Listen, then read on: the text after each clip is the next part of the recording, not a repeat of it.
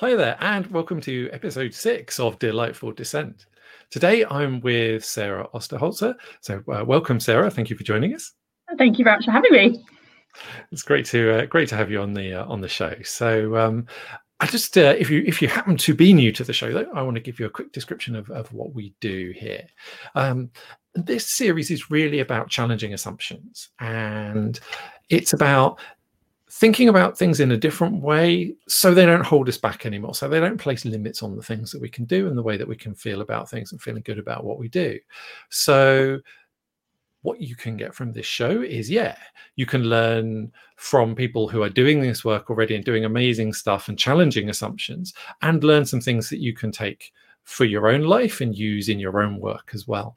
But equally, it's about learning the practice of challenging assumptions and showing what that's like and how we do that, because I want everyone to be able to do this. I want everyone to be empowered to challenge the way things are and move things forward in a better way for them and for the people around them. So it's called Delightful Dissent, though, because challenging assumptions is dissent. It's challenging authority. It's challenging the way we think about things.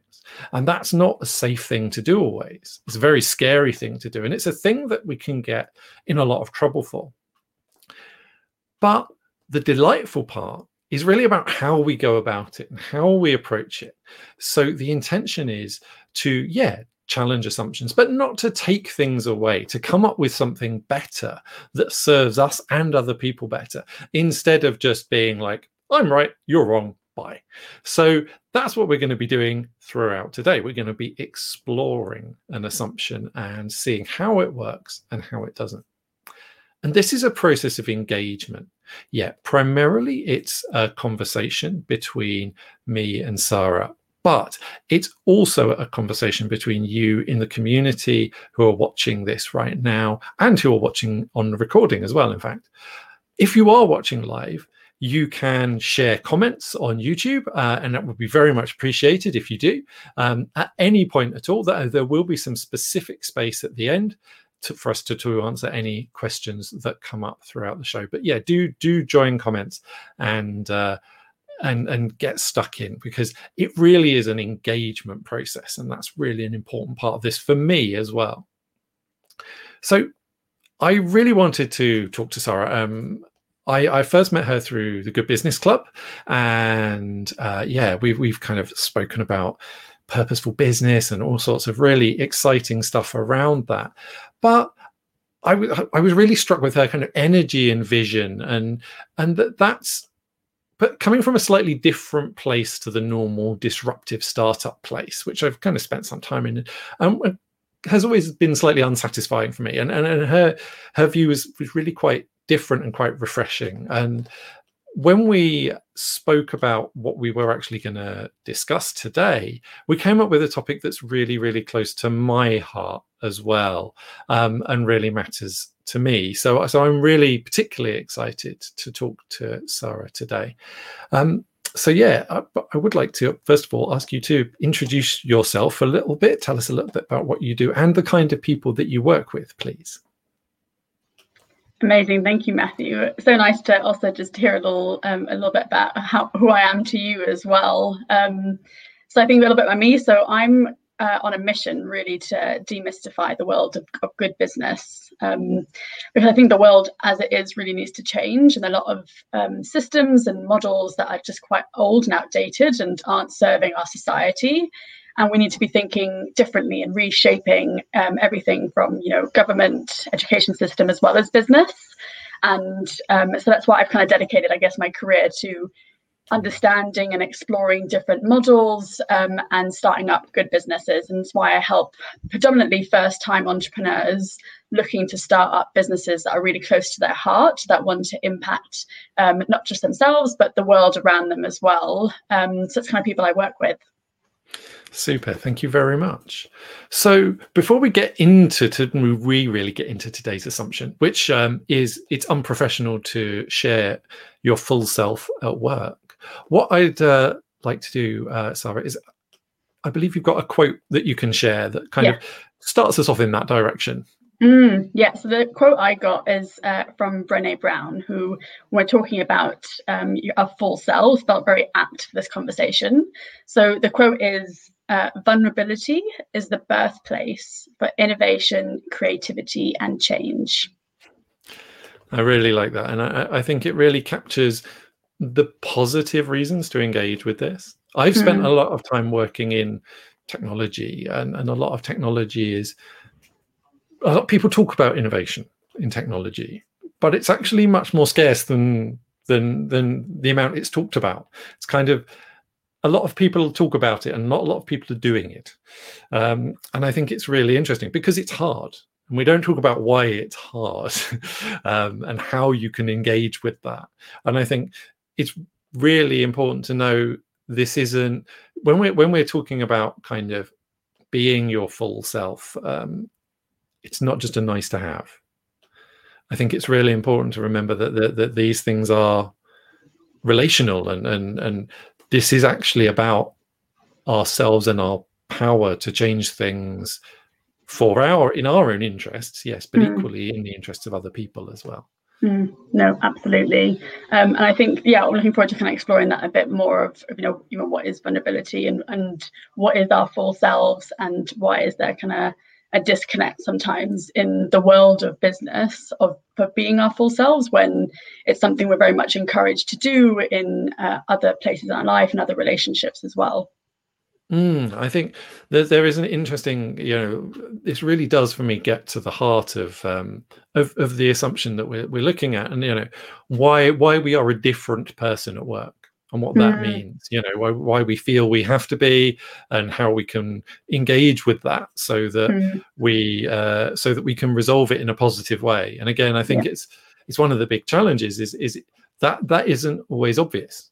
It's not just a case of turning up one day and going like, right, this is me, brilliant. Yeah. And that's an exploration for ourselves, isn't it? Of, when I say like, what is our full self, that's something as humans we're exploring every day. And I think where I come to this conversation is where in my past, about 5 years ago, I suddenly experienced social anxiety, like really intensely, to the point that I couldn't really go out and socialize with anyone, let alone work. And that was my first really intersection between my full self and work. And how do I bring that into the workplace? Can I bring it into the workplace? Will it impact my work? Will it impact my opportunities? And my discoveries kind of from that angle, and it's really opened up my eyes to all the different things people have to deal with, in a sense, in terms of their full selves. I'm just going to very quickly just close the door because there is some background noise in the background. Cool, thank you. So this is obviously live. This is one of the vulnerability things, and I think the liveness of everything is part of this work. So it's really stuff happens sometimes. So great, thank you, Sarah. Cool. I was going to say I think it's really interesting, and this is one of the places where our journey intersects, and I've experienced quite a lot of anxiety and social anxiety as well. Now, interestingly for me, I think I had such a protected work identity that it didn't really show up at work in quite the same way. And that was in the long run that didn't serve me, but in the short run it felt more comfortable to be working and in that space at work than it did to be outside of that, in that more vulnerable space. So no, absolutely. I think kind of going into that, like, so when I experienced it, I actually reached out to a mentor of mine at the time and just said, look, this is what's come up for me. Like, what do I do? Can I talk about it with my boss? Can I not? And when I started saying about full self-expression is what I've really gauged, like, because she said some really great advice. She said, look, it's what you're dealing with. If you go to them and they say, we're going to drop you, like, that says more about them than it does about you. And I think that was really kind of stayed with me as well. And actually went, obviously they were amazingly supportive about it and, gave me all the opportunities I needed. But it really was a really intersection between, like, if we don't know, like, how come we don't know that we can bring things to work? How come there is a taboo about certain topics like mental health, or maybe it's around disabilities, or we're all different in some way, and there's certain things that are more kind of normal and more common, and the other things we actually don't really still know how to have conversations about them. For me, that's really interesting.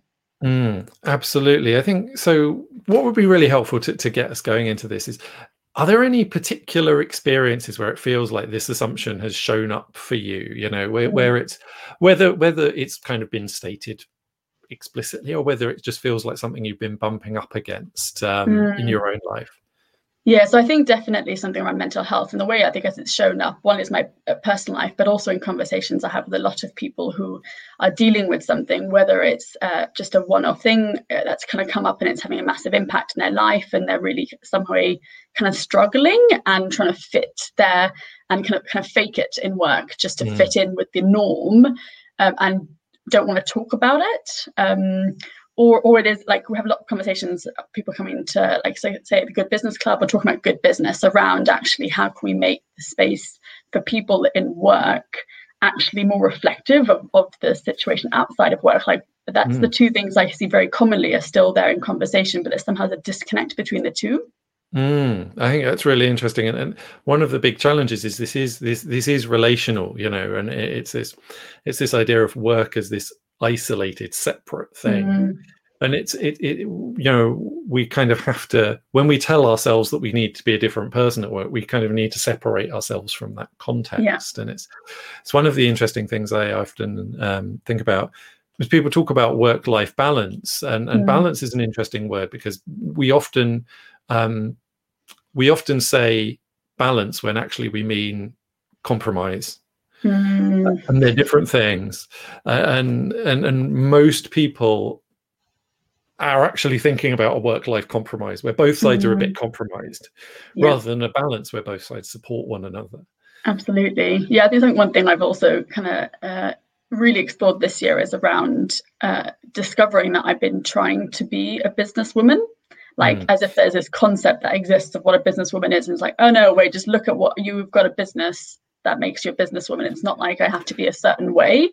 And I think you're so right in terms of the compromise, isn't it? And why it has to be either or. Why can't it be that, who you are is part of the world of business? Like, why is there a disconnect there? Why do we only bring certain things into work, and actually we will not share that in another situation as well? But also, like, why do we have these concepts of what, professional is, or and I think it's only recently that I've started just being really inspired by people who are very out of the normal box of businessy, and for me that is about their full self. They will bring things like vulnerability, and I think that's why I also love Brené Brown, because she had a really great conversation about shame that no one was talking about.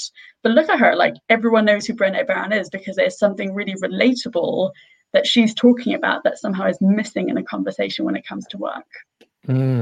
Absolutely. And I think that idea of shame is a really interesting one, and it's something I've kind of explored in my own work and personally as well, and that relationship to really being wrong, and there's an element of having an absolute truth and something there, and that's really, really, that's such a deep assumption, that we know what we're doing. I think that's one of the big, for me, that's almost the biggest lie at work, is that we know what we're doing, or at least the boss does. Yeah. And one of my experiences as I went up in organizations is that I realized I knew far less about what I was doing. It's interesting, isn't it? Because I think, especially when we start talking about certain taboo topics, like I said, like either mental health or something where in society is seen as a weakness or something that's lacking, it suddenly becomes like it impacts your capability. Like, I think people are worried if they share something, people are going to think that they're incapable to do the work they're going to do. And I think that has a massive impact there, isn't it? In terms of shame of like, what if I can't do what I'm going to do? But then you're right, if we're already, like, it's actually what I say a lot with business. People say, why do you enjoy business? I said, actually, it's quite creative, because you can kind of make things up as you go, and there's no really right or wrong. But if you are in that world already of just kind of like exploring, discovering every day, something else that in society is kind of classed as a weakness is going to make you feel worried. Like, maybe I won't share this, I'll just pretend that it's not there and keep faking it again, but I always believe there's some element, if you're not fully truthful or fully sharing of something, people can gauge that. People can gauge when you're completely like expressing what's important to you, and if you're not. I think that's interesting when we start talking about trust, because business is a lot about trust. And if we're not fully expressing ourselves and people can feel that, will that actually impact, what you can do in business? And I think one of the interesting things is, it's quite taboo to doubt in business. There's this idea of kind of absolute confidence and absolute certainty. And one of the really interesting things about that is where that does exist, where doubt does exist. And I'm a big believer in the value of all emotions, and that they tell us important things. They're not good and bad in and of themselves. They're telling us things about the environment. And doubt tells us that there's some uncertainty there, that there is something there, and that's not necessarily a bad thing. It's important to explore that. And if we don't explore that, we do actually lose trust over time. And I think if we're talking about leadership and that pushing into the unknown, we can't know. We're bringing people along with us, and the vulnerability involved in pushing out into that. We need to be able to be comfortable with our own doubt and with other people's, and working with that and integrating that, because it's only by exploring that doubt that we can come to a better truth, a more reliable truth. And I think there's something really, when we can't bring our full selves and our full range of ability to experience the world, we can't come to that. Yeah, there's something I see a lot with the people I work with. So a lot of them are first-time entrepreneurs, so very new to business. So they'll normally be quite specialist in the area, or the kind of impact they want to make, they know really well about that. But when it comes more to like the commercial side and how do you actually set up a business, it's completely new. And even though they could be very confident in what they do, it does suddenly bring up all of this, which people who are working in it, in imposter syndrome is something I'm very aware of now. But you can see for someone, it really is a moment when you're like, oh no, I totally get it. Everyone feels that when they share something, because for them it's that it's huge. It's in their face every day, and it wants to stop them from doing what they want to do. And also perfectionism, isn't it? We've talked about that before as well. If you're a perfectionist, you have to learn to let that go as well. But all of this stuff again would kind of come to more in expressing yourself fully, because unless you know that everyone else is going through that, you think it's just you. And that can be one of the biggest challenges. If you think something is just your challenge, no one else will get it, and you don't know how to overcome it. Sometimes just sharing with someone else will get them to be like, oh yeah, no, I'm the same, or I've experienced that as well, or yeah, that's the thing, here's a book about it. That can be a huge lift off someone's shoulders to actually help them move forward. I think that's really interesting. Those kind of different topics that I see a lot with people around certainty when there definitely isn't any. For me, I think there's also something, there's a relationship between perfectionism and idealism, and they're kind of often show up in similar places. And for me, my experience is I'm much more idealist than I am perfectionist, and both create a problem in the sense of waiting for something to be ideal and creating the ideal circumstances versus perfect execution. And and I think idealism can prevent you from getting started. Perfectionism tends to prevent you from finishing. Yeah. And I think there's a really interesting thing between two. And I think a lot of us who are led to this purpose-led space can tend towards, we have a strong sense of what could be.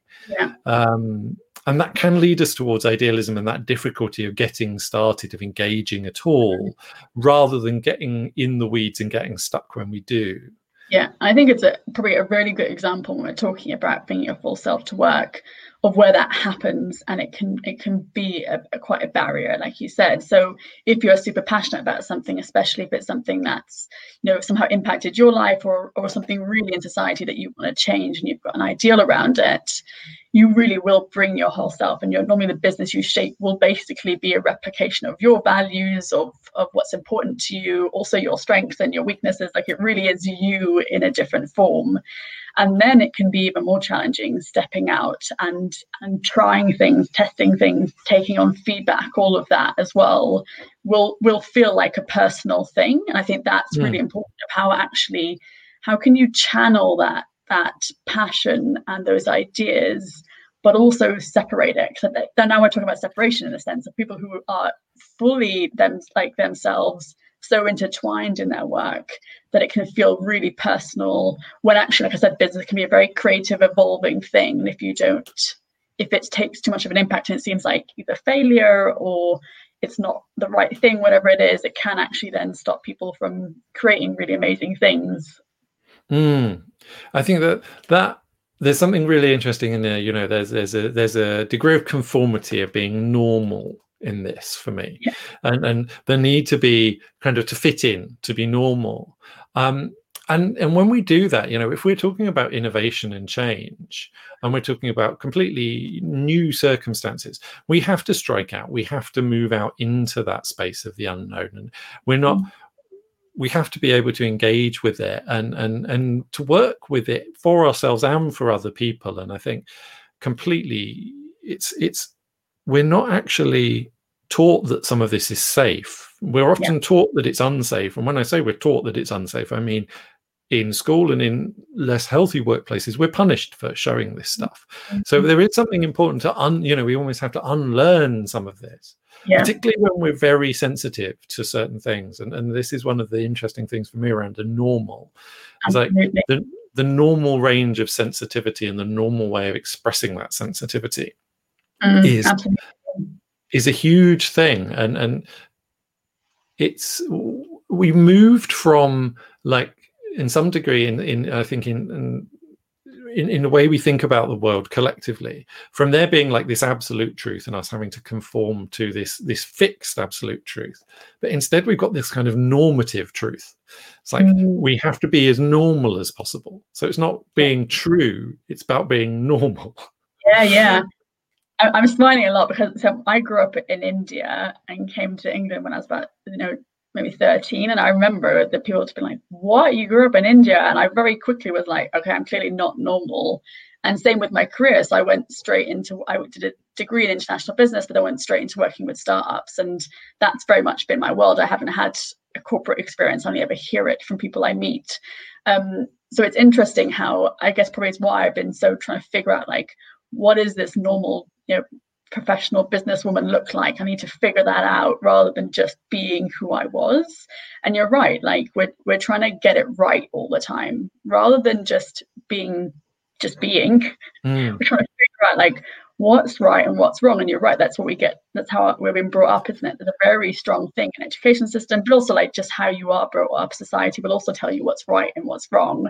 So we're going to business, I'm like, okay, there's a right and a wrong here. Which one am I in? How do I become the one that's right all the time, rather than just being like, we're all humans, that's what it is, just be and just focus on what you're doing. Yeah, and that idea of, there's something really interesting that comes up for me around that kind of the transactional nature of work, and the fact that I'm just, business isn't like it's not personal in business, and absolutely it's personal.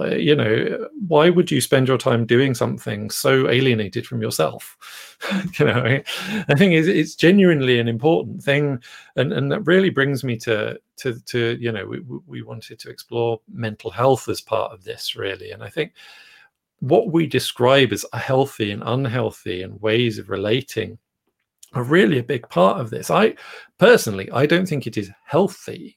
It's not wholesome. It's not really sustainable for us to have this really hard separation between bits of our identity. It's very fractured. And where we can work with that and kind of integrate instead, that's definitely a step towards more resilience and more opportunity, because it lets us see things that we wouldn't otherwise have seen in the possibilities. Yeah, I think it's really interesting. So again, I kind of speak from my experience and from people who I've known who've had something that's impacted them. I think what I really discovered is, if you hold back from sharing things, especially in a work profession, And actually this is true also for friends and family, is there's a disconnect in terms of relatableness. So something that I've had feedback on from different people in my life, including professional and personal, is that they sometimes have an image of who I've been, and I might not understand or fully get where other people have been as well. And in sharing fully who I am and what I've experienced and what I deal with every day, like every other human, it's actually got me closer. And specifically when I talk about work as well, like there's much more connection. People are like, okay, no, you actually understand where I've been, or you get who I am, rather than being this like perfect person that whatever this professional businesswoman was that I was trying to showcase. And actually people are like, no, like now you get me. Now I can come and work with you because you understand my journey and what I'm going on. If you haven't got that relatableness, it comes back to trust again, isn't it? Like people can feel that, and it actually might negatively impact you and your business. And we see that as well with, you know, a lot of big corporates. Like everyone's looking at it now and going, if you're not transparent with what you're doing, people can see straight through it and they're not going to want to buy from you. Whereas if a business, no matter how big or small, is sharing, actually, this is what the situation is, this is what we're going to do. Transparency is huge, actually, in terms of building loyalty and trust and connection. And I think more of that in business will actually help businesses be better as well. And I think this, for me, there's a, you know, transparency is about seeing the whole process and seeing it, or at least being able to, having it available if we choose to see it, if it's important to us. And it affects our disposition towards things and the things disposition towards us as well. And that ability to influence in both directions is a really important part of this. And for me, there's a kind of scale thing and how it grows out, and our ability to be comfortable doing this with ourselves relates to our ability to be comfortable doing with our colleagues, and therefore with our, you know, with our customers. And when I have a problem with the word customers, I tend to think of I prefer to think of the people that support our business financially as partners. So that we have, you know, in the sense that we have a shared interest in something happening, and that we're all trying to make that happen, rather than customers in the sense that, like, we're giving them something completely discrete and it goes away and we're no longer related after that.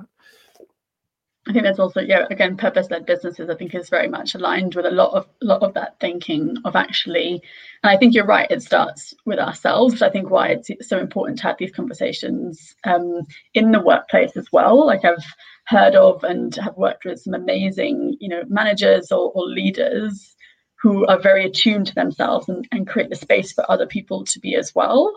And I think it's important, like also like what that looks like. So one of the advisors actually for the Good Business Club, and also a member, Rob Allcroft, he's been amazing in terms of kind of building teams. And I kind of went to him when we were looking at growing our team about that.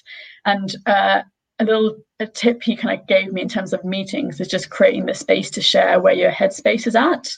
So anything, just be like, I've, you know, come from a really stressful meeting, or there's something happening in my personal life that is stressing me out, or, you know, just to be there, no solution, no to delve into it, just to create that. So before you start a meeting, you know where everyone's head's at. So if things get heated, you know, it's probably not because of the conversation, it's something else that's going on. It's just practical and actually makes it much easier to communicate with people and not to have these underlying currents of things going on as well. I think that's what we need, like I said, leadership of like, what does being your full self mean? And also like not letting it be a space for just people, I guess, to moan or to share too much, which I think is something people are sometimes concerned about. I think that's quite rare, to be honest. I think if you're quite compassionate with people and give them the space to share something, they probably will take it a little bit and not like overuse it. But we do need more leaders like that, kind of showcasing how you can be your full self and still be really good at what you're doing. It's a really interesting thing in leadership, and, you know, the moaning thing, and as relates to the kind of power that people have, and whether that's really there in the organization, how empowered people are to change things, and not how empowered you would like them to be and you think they are, but how empowered they really are. And that's quite a different thing in most organizations. I think a lot of leaders I've spoken to have been really, I think, kind of come with the assumption that people were more powerful than they actually are, and equally that context, and that's related to context not mattering. Actually, it's like, it's okay for me I might be able to talk about this with a friend, but if I can't be vulnerable with my boss, or with someone else, if I can't share this in a meeting, then there's a power thing there, and there's an influence thing there. And it's actually for me it's the power of sensitivity and the power of what we're aware of, rather than the power of what we do. And they're subtly different things, and they do relate, because we tend to, on an individual level, get very good at working with the things we're most sensitive to, simply because we notice them, and so we engage with them, and we get good at them just through practice. But we all have a different range of sensitivities. We're all different to separate things, and accepting that, that ability to sense things that other people don't is a really important part of our value, and how we deliver value, by seeing what others don't and being able to work with it in ways that others can't, because they don't see it so sharply, is absolutely a really fundamental part of our work. And from a leadership perspective, understanding that the people, what leadership is it's not about having that whole vision more clearly than anyone else. You can't hold that. Expecting yourself to do that is not a healthy thing in either direction. It's a very different thing to kind of co-create and share that sensitivity. Yeah, there's something definitely about that leadership as well, isn't there? Around it's not about having all the answers. It's not that you're kind of different in a sense to anyone else. It is just your ability to enroll people in something and take them on a journey with you. And I think you're right, actually, sensitivity, and again, I think connection to understanding humans fully as they are, because it's not like we turn off being human when we go to work and we're some very easily molded thing. Like, we're just fully humans, and we know that things like other relationships in your personal life are complicated, and how you engage people is a challenge there. It shouldn't be any different in work. And you're right, I think leaders are the ones who can be with other people, understand them, and to understand, you need to understand what's going on for them as well, and who they are, and then give them the space to entrust, and give them the strength, like you said, to be like, great, you're no different than anyone else, just carry on, don't let it hold you back. And I think that accepting that we don't have the answers yet, that something's there but we don't have the answers yet, is really interesting for me. And I think that actually, for me, very strongly relates between mental health and innovation, because one way to look at mental health is that we have a sense of something, we have a sensitivity, but we don't have a kind of allowed, practicable way of expressing it. We feel this thing so acutely, and it builds up in us, and we can't let it out. It doesn't feel safe to let it out. So we end up in tension, or we end up expressing it in ways that aren't helpful, that direct it in a different place. And that means that we can't have that really effective relationship with reality. We end up with this thing in the way.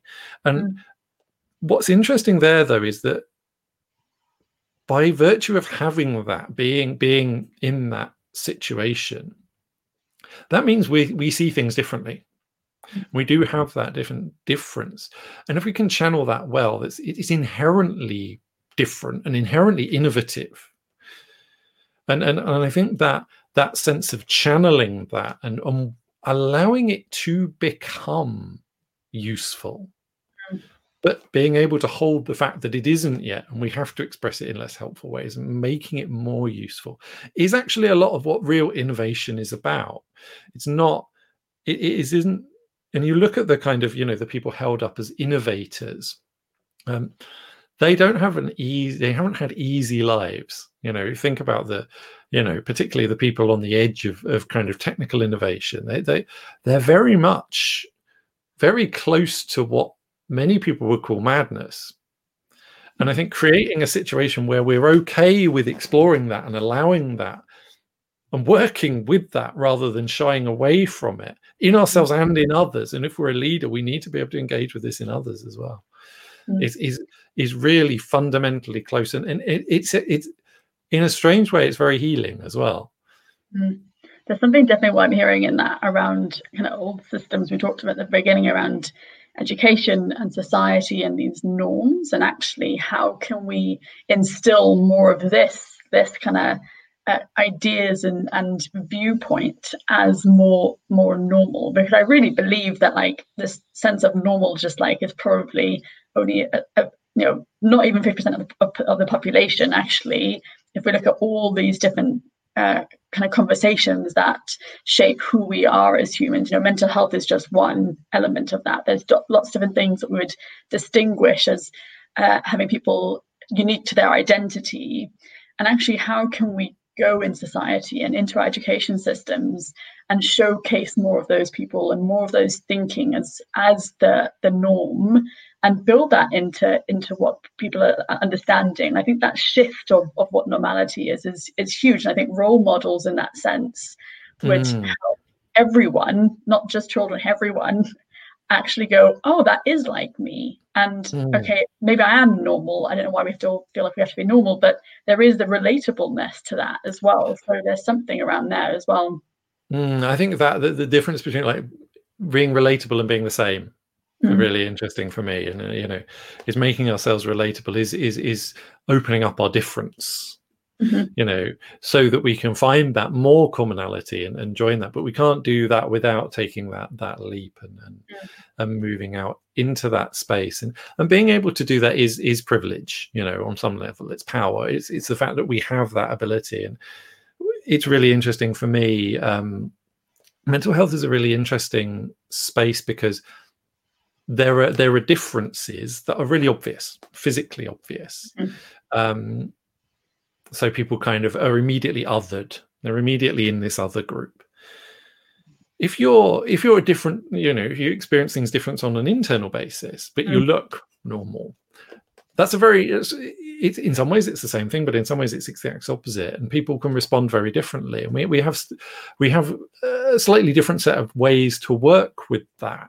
And I think working with, for all of us, for our difference, and finding a way to express that in wholesome ways, and ways that bring together and create, and in action, in wholesome action as well, or wholesome inaction, but two sides of the same thing again. But really, it's that, how do we express that? And I think innovation and understanding ourselves as moving, as when we have this edge, we experience this edge and this thing for us, is allowing ourselves to work with that and accepting that for some people that's not their thing.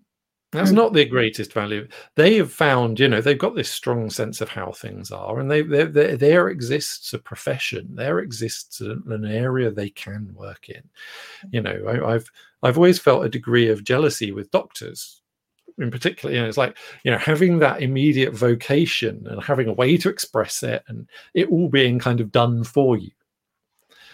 And that's a very different space to the space that we work in. And I think, as relates to the kind of idealism and perfectionism thing, is there is the challenge there when you've got that space is perfecting, is making it really good, making it better and better and better.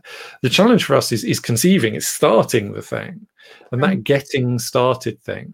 But there is getting started well and getting started not so well. And for me, I think this connection with ourselves and being able to be our whole selves is really what gives us that capability, opens up that possibility of starting really well.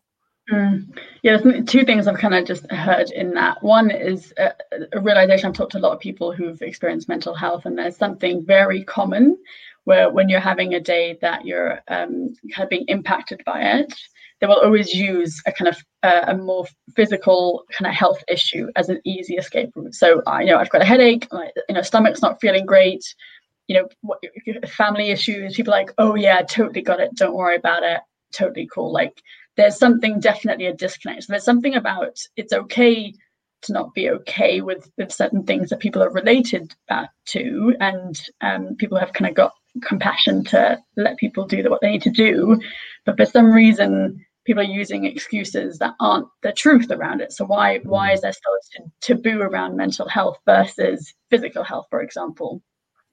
I think the other thing that's also really important in this discussion that I'm just very aware of right now is if you'd talked to me about a lot of this stuff maybe 5-6 years ago, before I kind of experienced anxiety, my perception of who I was and who other people was will be different. So some people listening to this conversation, or maybe hearing this conversation in different places, won't be able to relate to it. They just won't, and they won't be able to understand it in the way that you and I are here talking about it. And people maybe who can relate to it will understand it. And there's also a disconnect. So like, what can we do again to help to better understand this stuff and share it with people, so that we can create a workspace where it isn't so them and us. It's like, this is happening. You're like, okay, great. Just like you would have someone said they got a stomach ache. They might not have had a stomach ache like that before, but they kind of get it. And that's like, okay, great. We understand that. Like, there's something of bridging here of experience that a lot of people are having, and this unknown around it. So therefore it's a taboo because people don't really fully get it. So how can we bridge that? I don't know. I think it's really interesting, and I've got a couple of questions coming from our community. So thank you very much for that. I'm going to share a couple of them now. If you've got any others, please do share them, because I think it's really a good time to bring this in. So we've got this question from Fresh Mind, which is, what does the world of work look like if everyone brought their full selves to the workplace? And I think this is a really great question, because it gets to why we want to do this, and having some idea of where we're going with a positive go, like, really does help me anchor in we want to change something and we want to remove something, but we also want to go somewhere, and the two together, I think, are actually really important. Being able to hold the two together at once is a lot of this work in general, and a really helpful thing to do. So for you, what kind of workplace, what would it look like if we move in this direction? That's a really great question. So I'm going to kind of come from it a little bit from the more entrepreneur perspective, because that's why, like you said, Matthew, it's why I've been drawn to that as a place where I can see a potential there. And I think what it would be is a lot of people creating businesses that are impacting, positively themselves, where they can be fully self-expressed and channeling their passions. But for me, that always looks like giving back. There's always, if someone's satisfied with where they are, they're always looking outwards at how they can contribute to other people. So if you are fully satisfied in the work you're doing in your life, you will look to other people to support and contribute. So I guess that's my kind of drive really in the work I'm doing, is that vision of a world where everyone is supporting each other. And I think there's a lot of energies that people kind of get trapped in when they're not fully self-expressed. I think for me, there's maybe a slightly different angle in that, and it's actually around the giving, and a lot of the people I work with actually have a kind of over giving.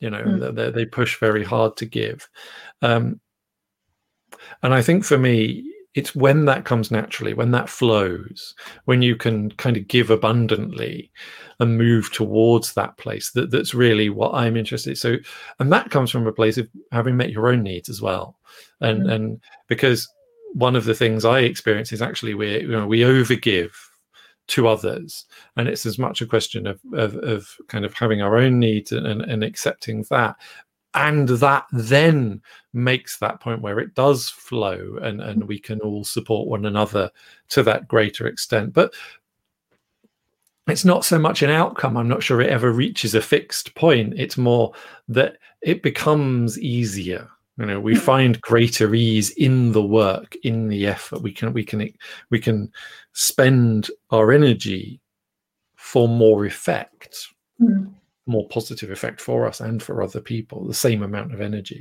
and that we move that forward. And that's which I suppose is actually empowerment.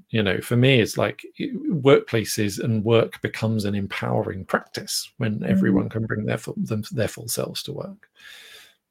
That's really well put. And there's something about being heard there, isn't it? I think there's something, if people are heard and understood, it just changes what you want to do, and you're not in defense the whole time. You're wanting to be open and to contribute, because you're not trying to feel like you have to defend yourself because people don't understand.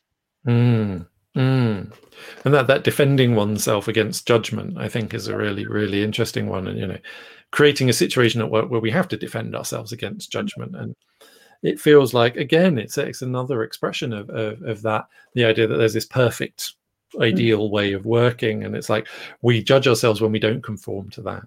And we've had that message over and over told to us over and over and kind of drilled into us, so it's a deeply embedded message for many of us, but it's not a helpful message for how we work and how we express this stuff. And so it's really, really, I think one of the challenges of working in this space is there isn't a recipe for any of this. There aren't clear steps for any of this, but there are things you can do to get started. And so for me, I think it would be interesting to explore how someone's sat there, listening to this and thinking, yes, definitely, I want to do this. I want to start with this. What things can people explore? Can people play with to get started in doing a bit more of this? So I think for me, something I've really taken on this year, as someone who only ever really shares the good and the successes, especially when it comes to social media, if you've got like a network, but also to your immediate network, is just sharing when you're not okay. Like that's just been the thing I've taken on, of like, I do calls every week with the Good Business Club, and obviously feel like I have to have a sense of holding that space. But now I'll come on, and if there is something, someone goes, "How are you?" I don't just go, "Yep, great, fine." I'll be like, "No, actually, it's been quite a tough week. Something's come up with this thing. It's just been a bit, stressful." And for me, it's just the impact. The reason I keep doing it is the impact's been amazing, of people, that relatableness. Like I said, someone going, "Oh gosh, like that happened to someone I know last week," or that I was in that space like 2 months ago. Wherever it is, it just brings actually more connection. So I've just taken that on, and also with my kind of wider network, is share more the challenges I'm actually going through, rather than feeling like I have to have everything always well. So that's a small thing I would suggest to anyone, is like, just don't hold back in sharing the same way that you would normally if you're happy with something, or that kind of way, and actually share when things aren't okay, if you're anything like me, and don't do that. That's great, thank you. And I think stress is a really interesting point. We've got another question from Fresh Mind, so thank you about that. About at which point does a person at work get considered as having mental health issues, and does a high level of stress count as a mental health issue?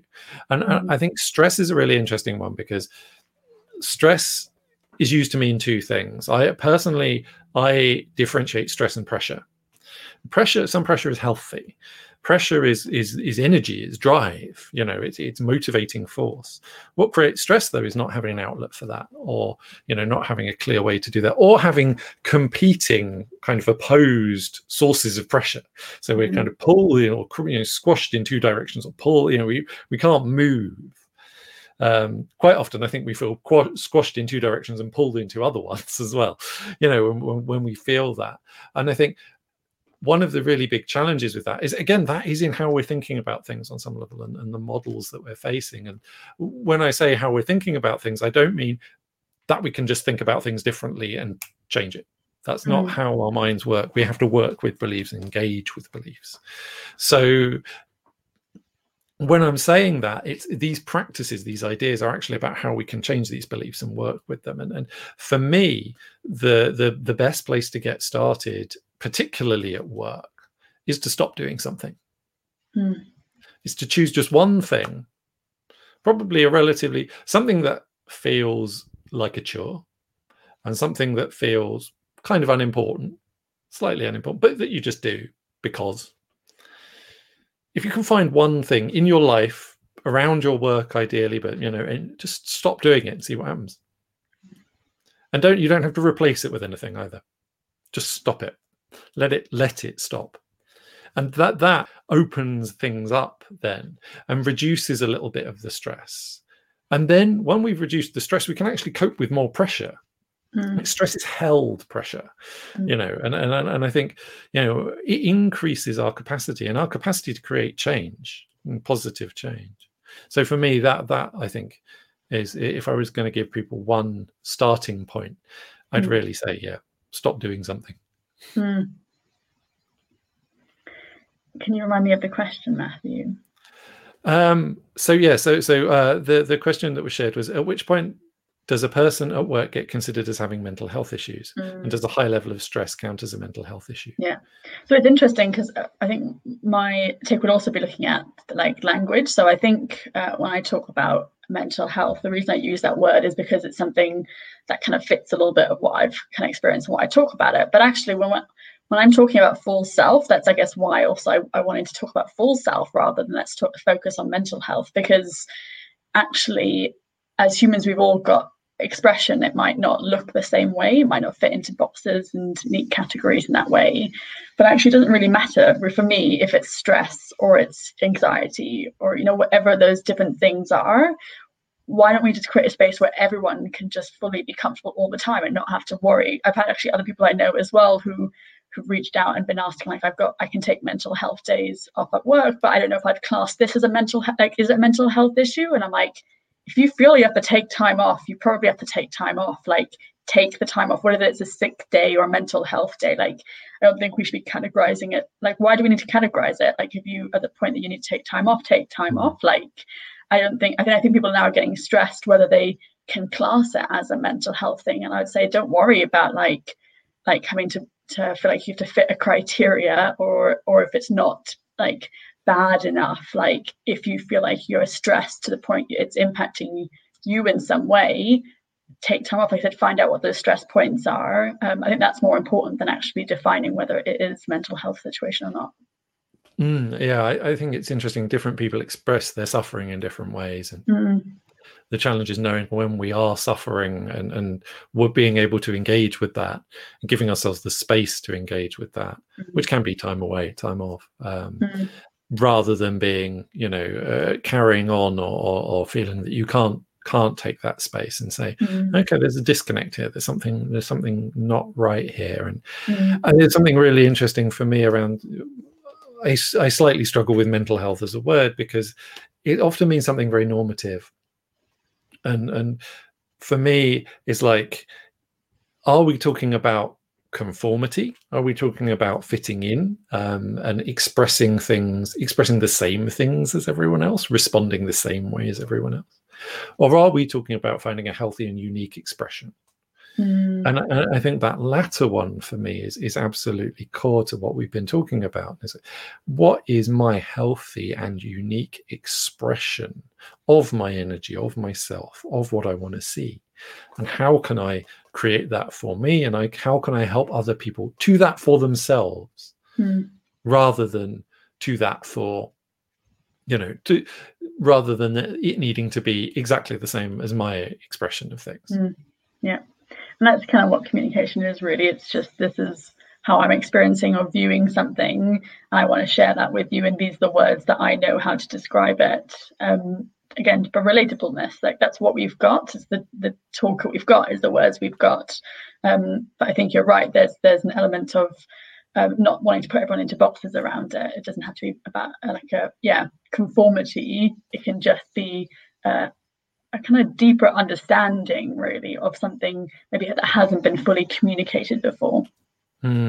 Absolutely. But I also want to make really clear, you know, for me, this is a practice. This is something we do and we engage with and we get better at and grows in its effectiveness over time. It's absolutely a practice, and it isn't something that we can kind of follow a set series of steps and learn, but we can engage with people who are doing it. And I think, you know, you mentioned this idea of kind of modeling this stuff and living this stuff and showing this stuff as well, and how powerful that is and how effective that is at helping others, because that then gives them a chance to build their own practice, you know. And completely with words, it's like, it's all very well me describing something, and however well I describe it, but I can never give you that full sense of what it is to experience it yourself. You know, I can tell you about water, I can tell you about rivers and the sea, but you've no idea what wet feels like until you've put your hand in a bath, you know. And it's a different thing, and practices are very much about the joining of those two things. You know, how do we move towards the feelings that we want, and these kind of personal subjective experiences that we want, but in this way, collectively, together. And I think, you know, thinking about how you're working and allowing yourself to develop that expressive practice and your business practice, whether your business, primarily the people I work with specifically have practice businesses, so their main domain of value is in this practice space.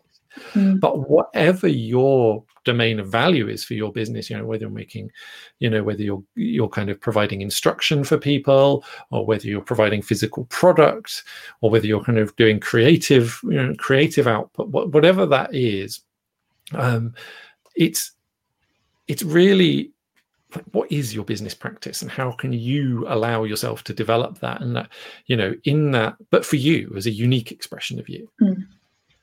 Yeah, I think it's really well put. So it's actually a question we get asked a lot also in the Good Business Club, like, what is a good business? As if it's like this one framework. There's a template for good business. Yeah, exactly. And it's like, you're right, it's different values, and some people might share your values, other people might share different values. And you're right, it comes from your understanding, your experience. And I think going out there, and the more you can understand and understand other people's experiences, that kind of just adds to what you know and understand, and then you can shape something for yourself and your business as well. So the more you can go and understand other people and just take it in, like, even if you've not experienced it, and go, that's interesting, like, what could I do in my business that would actually have a good impact for other people who maybe experience things that I don't, is always a good practice to take on as well.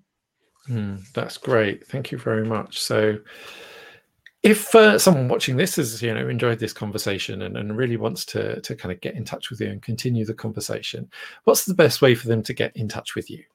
So the best way to get in touch with me is you can either email me at sarah@sarahosterholzer.com, or find me on LinkedIn. I'm on Instagram and Twitter as well, but LinkedIn's probably a good place to just reach out, connect with me, drop me a message on there. Great, cool, and we'll share those links in the in the description as soon as I've got a chance to edit it, which hopefully shouldn't be too long. Is there anything specific that you're doing coming up that you'd like people, that you might like to invite people to, or people to engage with at all? Absolutely. So I've actually today just launched the Good Business Roadmap. So as I said, I've been working with early stage businesses for the last 6 years, as well as starting up my own businesses.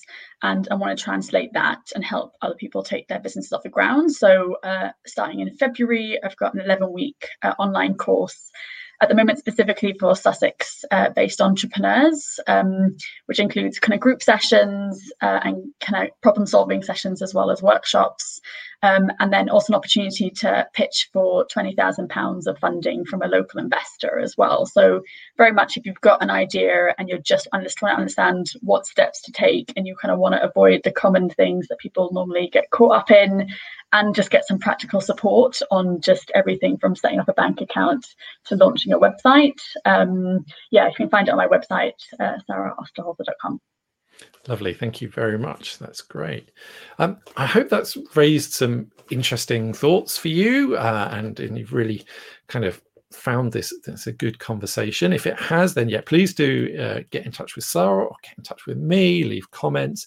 Would love to hear from you in the community, and to move that forward, and kind of, because it is about you as well, and exactly as we've been talking about, your perspective and your take on this is just as valuable. The next episode coming up, which is 1 p.m. UK time on Tuesday rather than Wednesday next week, so that's Tuesday the 15th, I'll be talking to Simon Batchelor, and we'll be talking about the assumption people buy answers, which I think is very interesting in terms of what we've just spoken to. I love how these kind of intersect. So so one of the big problems with all of this space is like, how do we sell this stuff if we don't know what we're really talking about? How do we sell uncertainty? And I think so we're going to be talking about people buy answers. So I'm very, very excited to talk about that. Thank you very much, Sarah. I really enjoyed that conversation. So thank you for joining us. No, thank you so much, Matthew, for having me. It's been great to explore something that's also, very close to my heart this year. And it was an exploration I'm still discovering a lot, and I have in this conversation. So thank you. That's great. Thank you. And thank you all very much for watching. It really is the audience that make this show. If you would like to support us, what I would like you to do is really share your perspective with someone away from this. what did you take away from it? What did you like about it? What didn't you like about it? Talk to someone else about this. That is the most important thing that you can do to support us. And yeah, go out there and create some delightful dissent of your own. So thank you very much for watching, and see you again soon. Goodbye. Bye.